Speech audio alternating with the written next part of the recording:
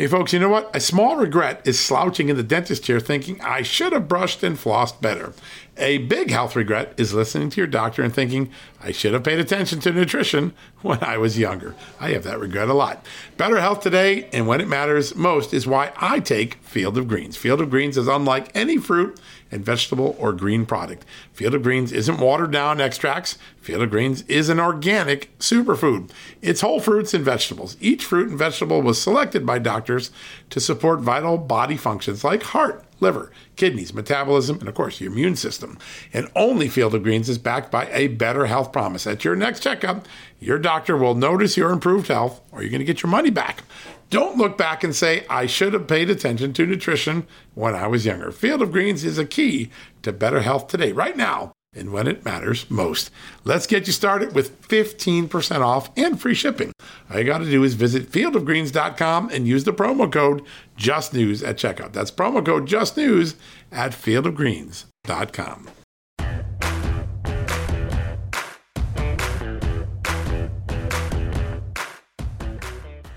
Hello, America, and welcome to a new edition of John Solomon Reports, the podcast from Just the News, where we give you just that news, no speculation, facts, no opinion, and no indoctrination. We want you to make up your own mind, including with this podcast. So today, we've got a special guest.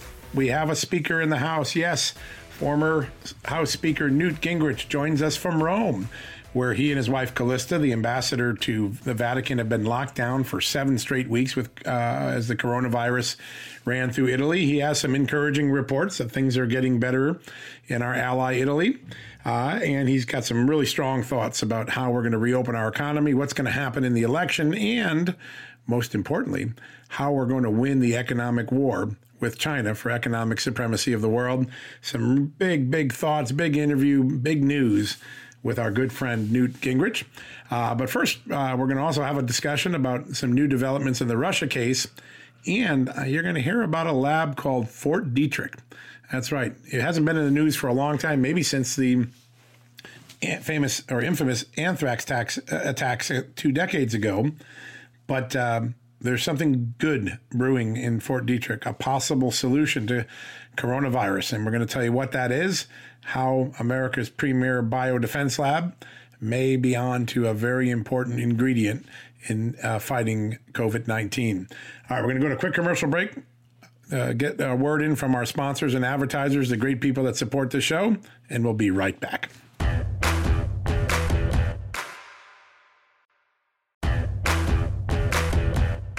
All right, folks, welcome back from the commercial break. Remember to support our amazing sponsors and advertisers. They make this radio show possible. They make Just the News possible. Without them, we couldn't do the investigative reporting, the transparent news reporting, the dig-in tool that you all have come to love on Just the News. So please support them any way you can. I'm deeply grateful for their support and for the extraordinary contributions they're making to the American economy, even in the middle of this pandemic. All right. Speaking of the pandemic, I have a story out this morning that asks the question, could the military's secretive but premier biodefense lab, known as Fort Detrick, hold the key to a coronavirus treatment? And this is a very exciting story. First, let's give everybody a little history lesson on what Fort Detrick is. It was when America did create biological weapons back in the 40s, 50s, 60s. It was the place where our bioweapons program was centered. It's in Frederick, Maryland, Western Maryland, about an hour and a half away from Washington, D.C. So in the late 60s and early 70s, when we ended our bioweapons program and we signed a global treaty not to engage in biological weapons, the Fort Detrick lab was turned into something different. It became our biodefenses lab, so that if an enemy did unleash intentionally or unintentionally a biological weapon, or if just a horrible pathogen got into the human population like coronavirus just did, we would have a premier place to research, protect our troops, protect our national security infrastructure, and protect our civilians. So for much of the last, from between the 70s and early 2000s, it really wasn't on anyone's radar. It was very secretive, very quiet, doing very important, respected work. It's a lean, mean fighting machine. Small group of people, but some of the best researchers in the world, including a guy named Dr. John Dye that we're going to talk about in a second. But Fort Detrick did jettison itself into the news after 9/11, after the anthrax attacks. If you remember, right after the terrorist struck, there were a series of mailed letters that were sent to members of the media and a few members of Congress that were laced with the deadly powder anthrax, a biological weapon. And the FBI originally assumed that anthrax came out of Fort Detrick, and they focused on a man named Stephen Hatfield. And he ultimately became the Richard Jewell of the anthrax investigation. The FBI terrorized him, turned his life upside down, and it turns out they had the wrong guy. They ultimately cleared Dr. Hatfield, who had been one of our premier biodefense researchers in our country before his name got besmirched. And then the FBI pivoted to a second man at Fort Detrick named Dr. Bruce Ivins, and they were closing in on him as their premier suspect when he committed suicide in 2007, 2008 timeframe. And the FBI ultimately closed down the investigation, saying our best guess is that Dr. Ivins, not Dr. Hatfield, was the perpetrator of the anthrax attacks. Now, that conclusion has come under some criticism in some corners, particularly the scientific evidence that the FBI used to make that conclusion. But after that, Fort Detrick fell off the radar for a long time. But why is it important today? Well, they're doing some of the most important research on some of the most vexing pathogens, vexing human diseases, infectious diseases in the world. They do so because the military has a very keen interest in fighting infectious diseases and fighting particularly enveloped viruses. Enveloped viruses are things like Ebola, that's pretty scary. Marburg virus, that's scary. And now COVID-19, which we've seen how scary that is as it's swept across our country and killed tens of thousands.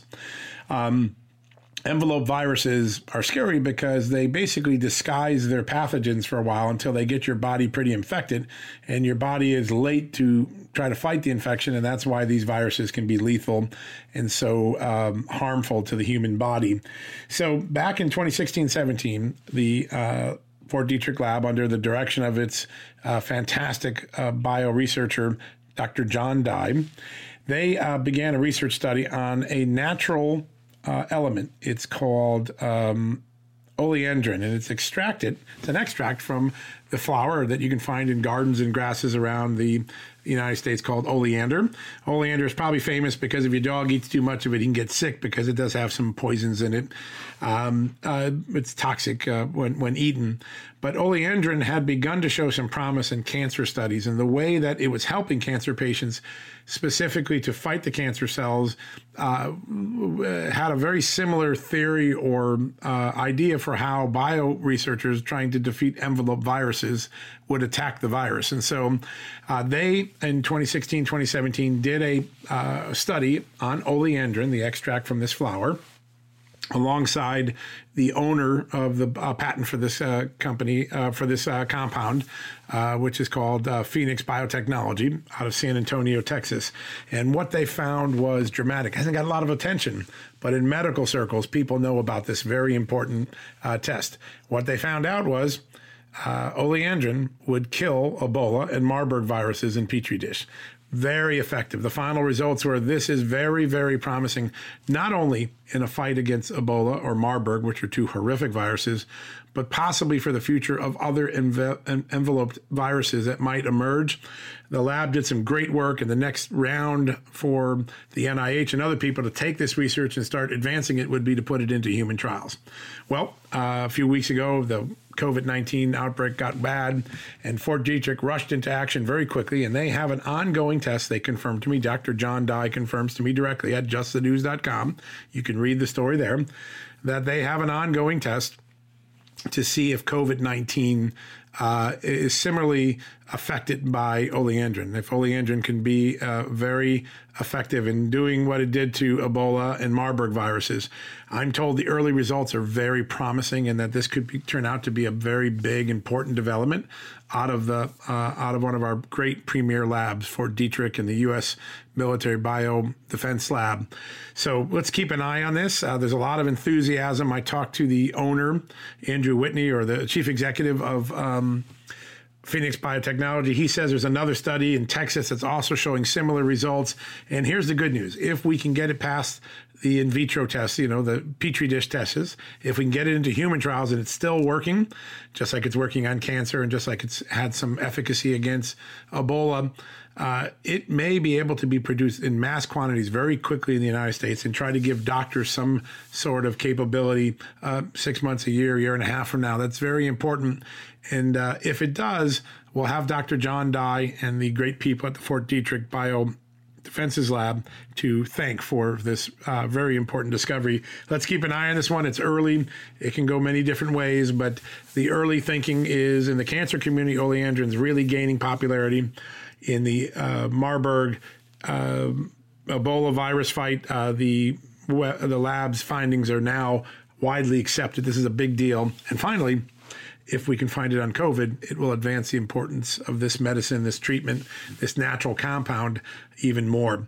All right, we're going to get to Newt Gingrich in just a second. I just want to take a couple of minutes to address something that a lot of listeners and readers of Just the News have been asking, which is, what's up with Senator Richard Burr and the Senate Intelligence Committee? How could he come to the conclusion he came to earlier this week when his committee put out a report saying the CIA and the intelligence community did a good job assessing the Russia intrusions on the 2016 election?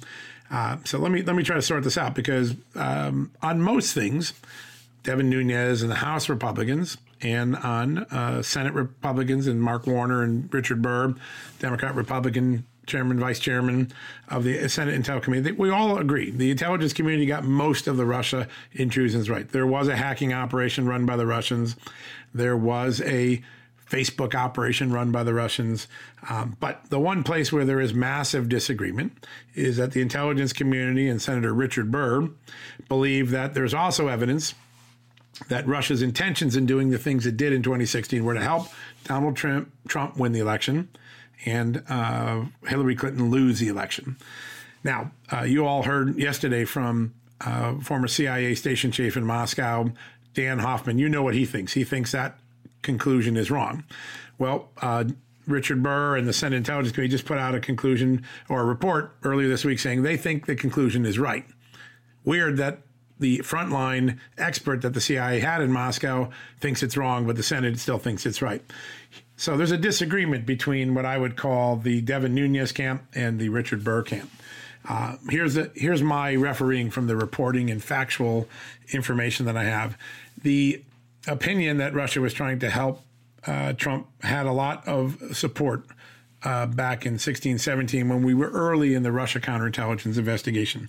But it is clear now from the declassifications we've talked about on this very podcast and certainly had big, important breaking stories on the Just the News site, that a new body of evidence is coming out, and it calls into question, just like Dan Hoffman told you yesterday, it calls into question Richard Burr's assessment and the intelligence community's assessment.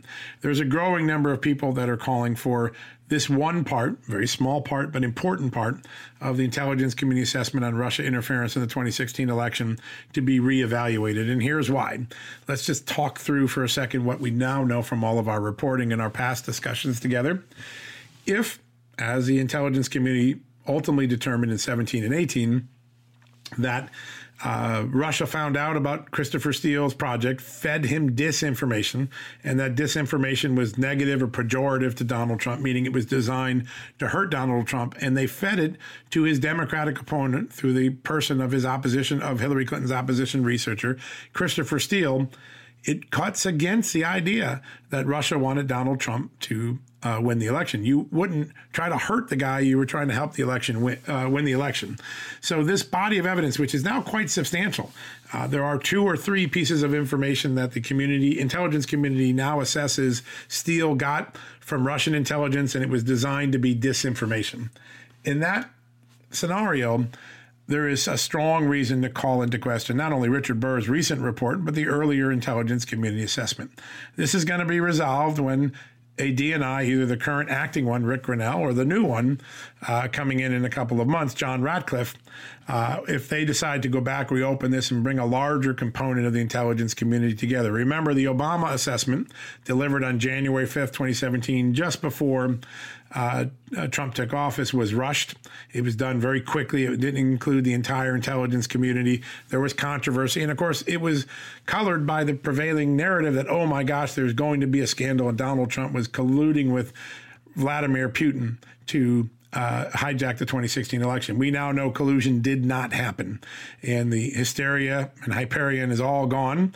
And now I think it's time for the intelligence community to take a look back at all the evidence that emerged since the 2016, early 2017 timeframe to show, one, how the narrative was wrong, two, how emerging evidence contradicted or showed more likely that what Russia was doing was what Dan Hoffman told us yesterday. They were trying to just meddle in our election and create doubt about democracy. As Dan Hoffman said, Russians hate Donald Trump and Hillary Clinton equally. They weren't trying to help one or the other win. They just wanted America to fight with each other and to cast doubt on the great institution that democracy is. So keep that in mind. And if I were you, I'd watch to see if the Trump administration and its new leadership at ODNI, the Office of Director of National Intelligence, whether they call for and begin a new assessment process. That will be very important, and it will maybe help ultimately referee and decide who was right. Was it Richard Burr or was it Devin Nunes? All right, somebody who's right often is joining us next. And when I mean right, I also mean conservative. The incredible former House Speaker Newt Gingrich, one-on-one exclusive interview with John Solomon reports in Just the News right after the commercial break. Don't go away. You do not want to miss this interview. Worried about letting someone else pick out the perfect avocado for your perfect impress them on the third date guacamole? Well, good thing Instacart shoppers are as picky as you are. They find ripe avocados like it's their guac on the line. They are milk expiration date detectives. They bag eggs like the 12 precious pieces of cargo they are. So let Instacart shoppers overthink your groceries so that you can overthink what you'll wear on that third date. Download the Instacart app today to get free delivery on your first 3 orders, while supplies last. Minimum $10 per order. Additional terms apply. All right, folks, welcome back from the commercial break. And as promised, we have joining us from Rome, Speaker Newt Gingrich. Newt, welcome to the show. Well, it's great to be with you. And, things are interesting in Rome and things are interesting in the United States. They are indeed. In fact, could you give us a quick update? Because Italy's been ground zero even before the United States got struck. What has it been like there, and are you seeing some improvement? Well, the Italians had bad luck because there are about 100,000 Chinese who live in northern Italy. And they, out of political correctness, they kept open the 3 flights a week from China several weeks after it was obvious that there was an epidemic. So they were literally flying the disease into northern Italy. It finally got so out of hand that they had to close the whole country down. So for the last 7 weeks, you could go to a grocery store, a pharmacy, or a gas station. No place else, nothing else is open. If you were on the street without an appropriate reason, you could be fined $3,200. And we have, Calista and I have been here, as you know, Calista is the ambassador to the Vatican. So yes, we've been here. She's running her Vatican, or her embassy rather, from basically go to meetings, Skype, Zoom, you name it. And they're all working together, but it's all done virtually. We've seen a steady drop in the number of people in intensive care units for 18 straight days. We've almost, but not quite, leveled off in new cases. We're down to about 1.6% increase per overnight, but it's still got to get down below that. But I think that we're probably 2 to 4 weeks away from beginning to significantly open up. What an amazing time. And you're a student of history. There's no way we could have prepared for the sort of magnitude of what struck so quickly, is there? Well, I think the closest analogy is probably World War II, and that this is a worldwide phenomenon, and in the United States it's a nationwide mobilization. But the truth is, and I wrote an article about that this week, the Chinese did an enormous disservice to the entire world, because the University of Southampton estimated that if the Chinese had told us what was going on, 95% of the people who died would still be alive, and we would have tens of trillions of dollars of economic activity still underway. So the degree to which the Chinese made this massively worse by lying to the world is something we have got to dig into and be aware of. And as you look at it, I mean, you always are a problem solver. You're always creating solutions to the issue at hand. How is America going to deal with China, not only in understanding what went wrong here, but changing the balance of power between us when it comes to economics and supply chain reliance? Do you see a buy America or buy in the free world movement that comes out of this? Yeah, I think first of all, that Larry Kudlow is right, and we need to go to 100% expensing so companies can write off their investments in 1 year. We need to create incentives for companies to pull out of China and either come back home, in-source it to the United States, or move it to a third world country for lower cost. But I'd much rather have it made in Mexico than made in China. I think we also have to recognize that this is a permanent, very long-term competition, and we have to take steps accordingly. And I think that the reality is that this is going to be a very difficult, very significant competition. They're very serious people. They come from a 5,000-year-old civilization. There are 1,300,000,000 Chinese, and nobody should take this lightly. This is a much greater challenge than the Soviet Union was in the Cold War. So I think that we are moving towards understanding that. I think the president's actions recently have been helpful in that direction. And I just did a paper in which I called for the Chinese being forced to pay reparations. After the Lockerbie airplane was blown up, ultimately families got about $8 million in compensation. That would probably be about $13 million in current dollars. And I think you look at everybody on the planet who has been killed because of Chinese dishonesty, and then you look at all the economic damage. The Chinese should be made to pay for this. This is not one of those, oh, gee, I'm really sorry you ruined everything kind of moments. I think we've got to think about how are we going to compel them to bear their share of the burden, which is overwhelming. And do you see some mechanisms, other world courts, American courts, trade pressure, military pressure? What are the levers that we pull? Well, first of all, we have the leverage of the American courts. Second, we have the potential leverage of putting all of their assets in escrow, something we've done to the Iranians, we've done to the Cubans. I think we also have the potential to establish a very severe tariff based on Chinese damages and not take the tariff down until it's actually paid the cost. So there are a number of steps we can take. The Japanese have adopted a policy. They put aside $2 or $3 billion just to help companies get out of China. And so I think you're going to see a lot more stuff like that as people come to realize how unreliable and how dangerous the Chinese dictatorship is. And, for the last 2 decades since MFN became permanent and China, became a member of the World Trading Community, the American sentiment has predominantly been that there's not a lot of threat from China and they're a good trade partner. And yeah, we've got a deficit. But do you think American sentiments have changed or are changing as a result of this experience, that people realize what you've been talking about for a long time, that China is, the single largest economic threat to our supremacy? Well, I wrote a book last fall called Trump versus China. Right. And I wrote it because I was one of those people who thought that if they got into the World Trade Organization, if they learned more about the rule of law, that they would in fact become more of a normal nation. It's clear that all of us who thought that were wrong, that we are dealing with a civilization operating on very different principles than our own, and that we're going to be in this competition, and we better learn how to win at it or we're going to be destroyed. And so I think if you watch, and if you look at the polling numbers, the last 2 months, the American people have really moved very dramatically towards blaming the Chinese, taking seriously the threat of the dictatorship.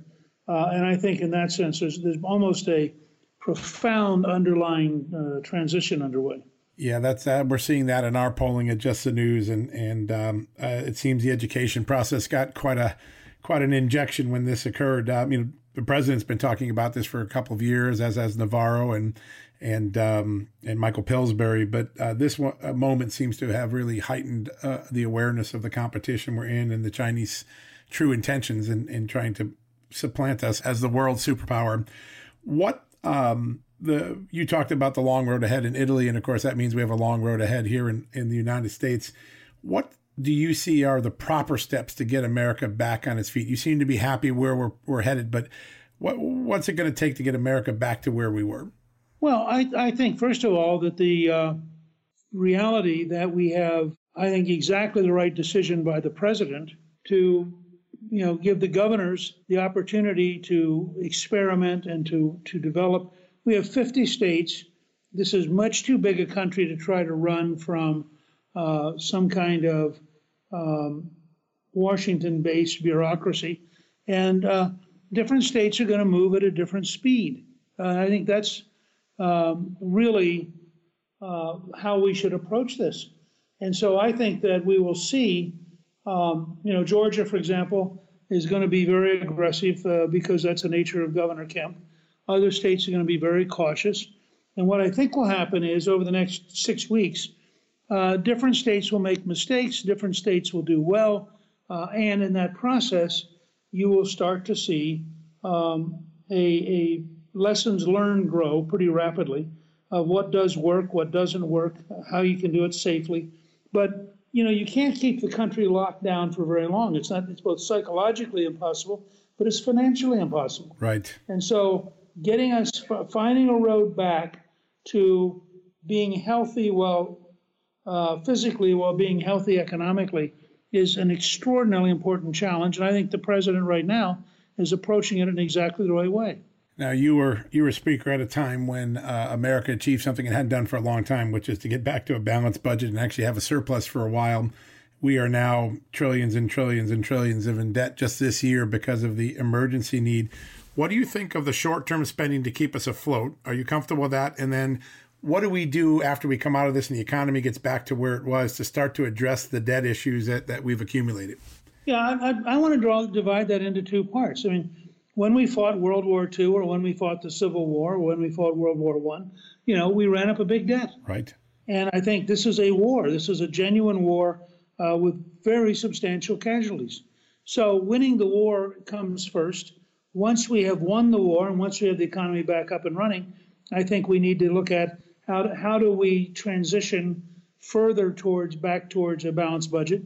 You were right earlier. The only 4 consecutive balanced budgets in your lifetime came from my speakership. Yeah. So I think actually I have a pretty good idea how to do this, but I can also tell you that's going to take, you could do it over, I'm guessing, a 10-year period. You couldn't do it over a year. And so I always tell people, it's balancing the budget requires being smart, not being cheap. And so you'd have to really think about what is the nature of what we want to do.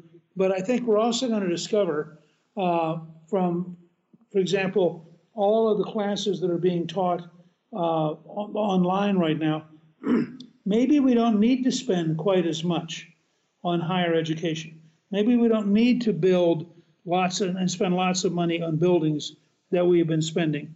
Maybe we don't need to have students who are borrowing huge amounts of money that burden them for the next 20 or 30 years. I mean, there are a lot of lessons to come out of this. And I think if we do it right, we shouldn't plan just to get back to where we were. We should plan to create a bigger, better, leaner, more prosperous, more job-creating country, which combined with going to the moon and Mars, literally the sky's the limit. And we should be confident that Americans are capable of defeating the virus and renewing freedom and renewing economic growth. It's there's a little fun statistic I just pulled out today because we're working on a story. And last year, there's a new audit out in the Social Security Fund. But last year, for the first time in a long time, the reserves went up in Social Security, not nearly as enough as they need to cover the long-term concerns. But the Trump economy actually generated revenue that started to pay into places where we were upside down. Do you see us getting back to the economic growth pattern that we were in before March 1st? And what will it take to get us there? Well, I think if Trump gets reelected, I suspect that by June of next year, we will be back up pretty close to where we were. And I think we'll then grow from there. We're not going to stop. Right. We have new technologies. We have new breakthroughs. We have all sorts of things going on that are very exciting. Every day I turn around, I find things that are being developed that are just unbelievably exciting and interesting. And, I think that's something that we should all look forward to with great pride, that this is a country which has invented itself from the very beginning. We're the only country that wrote a patent office into our Constitution because the founding fathers were so dedicated to intellectual property rights and to encouraging people to be inventive. And I think that's going to continue. And I think with somebody like Trump, who cuts the regulations, shrinks the bureaucracy, lowers the taxes to give people incentives, there's no reason to think we can't get back to a full employment economy, as you pointed out. And as we get a full employment economy, then wages start to go up. As wages start to go up, people pay more in taxes because they're better off. And all of a sudden, you just solved your Social Security problem for another generation. Yeah, it is remarkable. A lot of people overlook that number, but it was one of the first times we saw such a bump into the contributions, which means the economy was really doing well, and it shows what prosperity can bring. One last question for you, because I know you're busy and have to get back to work there, but as you look out over the horizon, one of the things that Americans are talking about a lot today is big government had a big fail here, right? You see the missteps of the CDC, you see the failure of the NIH to prepare for coronavirus, even though there were 15 years of warnings. What will we learn about big government and bureaucracy? And is there an opportunity to reform, particularly the big science side of government in the aftermath of this? Yeah, look, I think that the Trump approach, and Chris DeMuth at the Hudson Institute wrote a great piece in the Wall Street Journal about this the other day. He did. Where he said this is the first time we have seen a crisis in which the federal government has deliberately decentralized and gotten power out of Washington. Now, think about that. That's really brilliant. Yes. And I think that what you're going to see is if the president is learning a lot of lessons. He did a great job of bringing in the private sector. Most of the real breakthroughs right now are in the private sector. One of his great strengths has been cutting through the bureaucracy, particularly at the Food and Drug Administration. Yes. And I have a hunch that he's learned a great deal about the bureaucracies that don't work. So I think that you will see, if he gets reelected, and particularly if we can pick the House up, I think you will see a decade of reform rolled into 1 year, and that year is 2021. And we'll come out of that year much more lean government, much more decentralized, much more reliance on entrepreneurial breakthroughs. And that will make us, once again, the most dynamic and most exciting country in the world. And how do you like the election? What do you, as you look at this now, how are Republicans and Democrats poised to go into the fall? Well, I think that if the president continues to defeat the virus, and if the president this summer starts to relaunch the economy, I think he'll win by a big margin. If he does, if he's floundering, then I think because Joe Biden is both so left wing and so weak, it'll still be a remarkably close election, and I think Trump could still win it. But he'll win it much easier if everybody thinks, a little bit like Franklin Roosevelt in World War II. If your doctor defeat the virus and doctor regrow the economy, it gets to be a lot easier to win the election. Yeah, that makes a lot of sense. And do you like the lineup that Republicans have for Senate and House races? How taking the House back's a big, agenda, but it's a hard fight. I do think that we're in better shape than people think we are. And I think particularly as the Democrats find it inevitably necessary to defend China and to attack Trump on almost everything. Just the video of them complaining when he stopped the travel from China and them saying it wasn't necessary and it's just a sign he's a racist and so forth. You look back at that and you say, okay, you really think you'd have been better off with Joe Biden?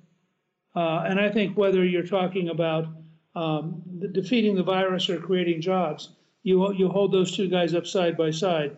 There isn't much that Biden wins on those grounds. Yeah, that's a good point. There were a lot of attack ads made that we don't know yet because we were going through real life history, but there's going to be a chance to go back and show the difference in approach that in February, March between the parties. So, Mr. Speaker, I can't thank you enough for taking the time. We wish you and the ambassador well in Italy and hope to see you soon back here on the shores of America. Great. Thank you, sir. Well, I look forward to it, and we look forward to coming home. All righty. We look forward to it, too. Thank you.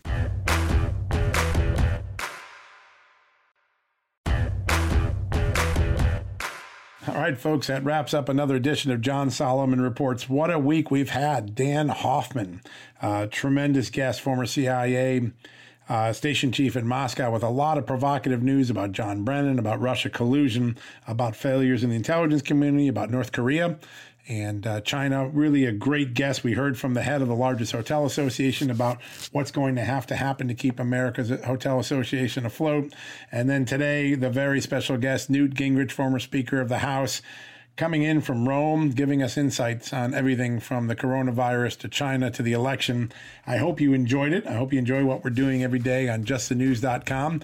Please come back next week. Another round of big guests, another round of big news. And until then, please be safe. Enjoy your families. Take care of that health. Abide by that social distancing. And enjoy a beautiful weekend. We'll be back with you next week.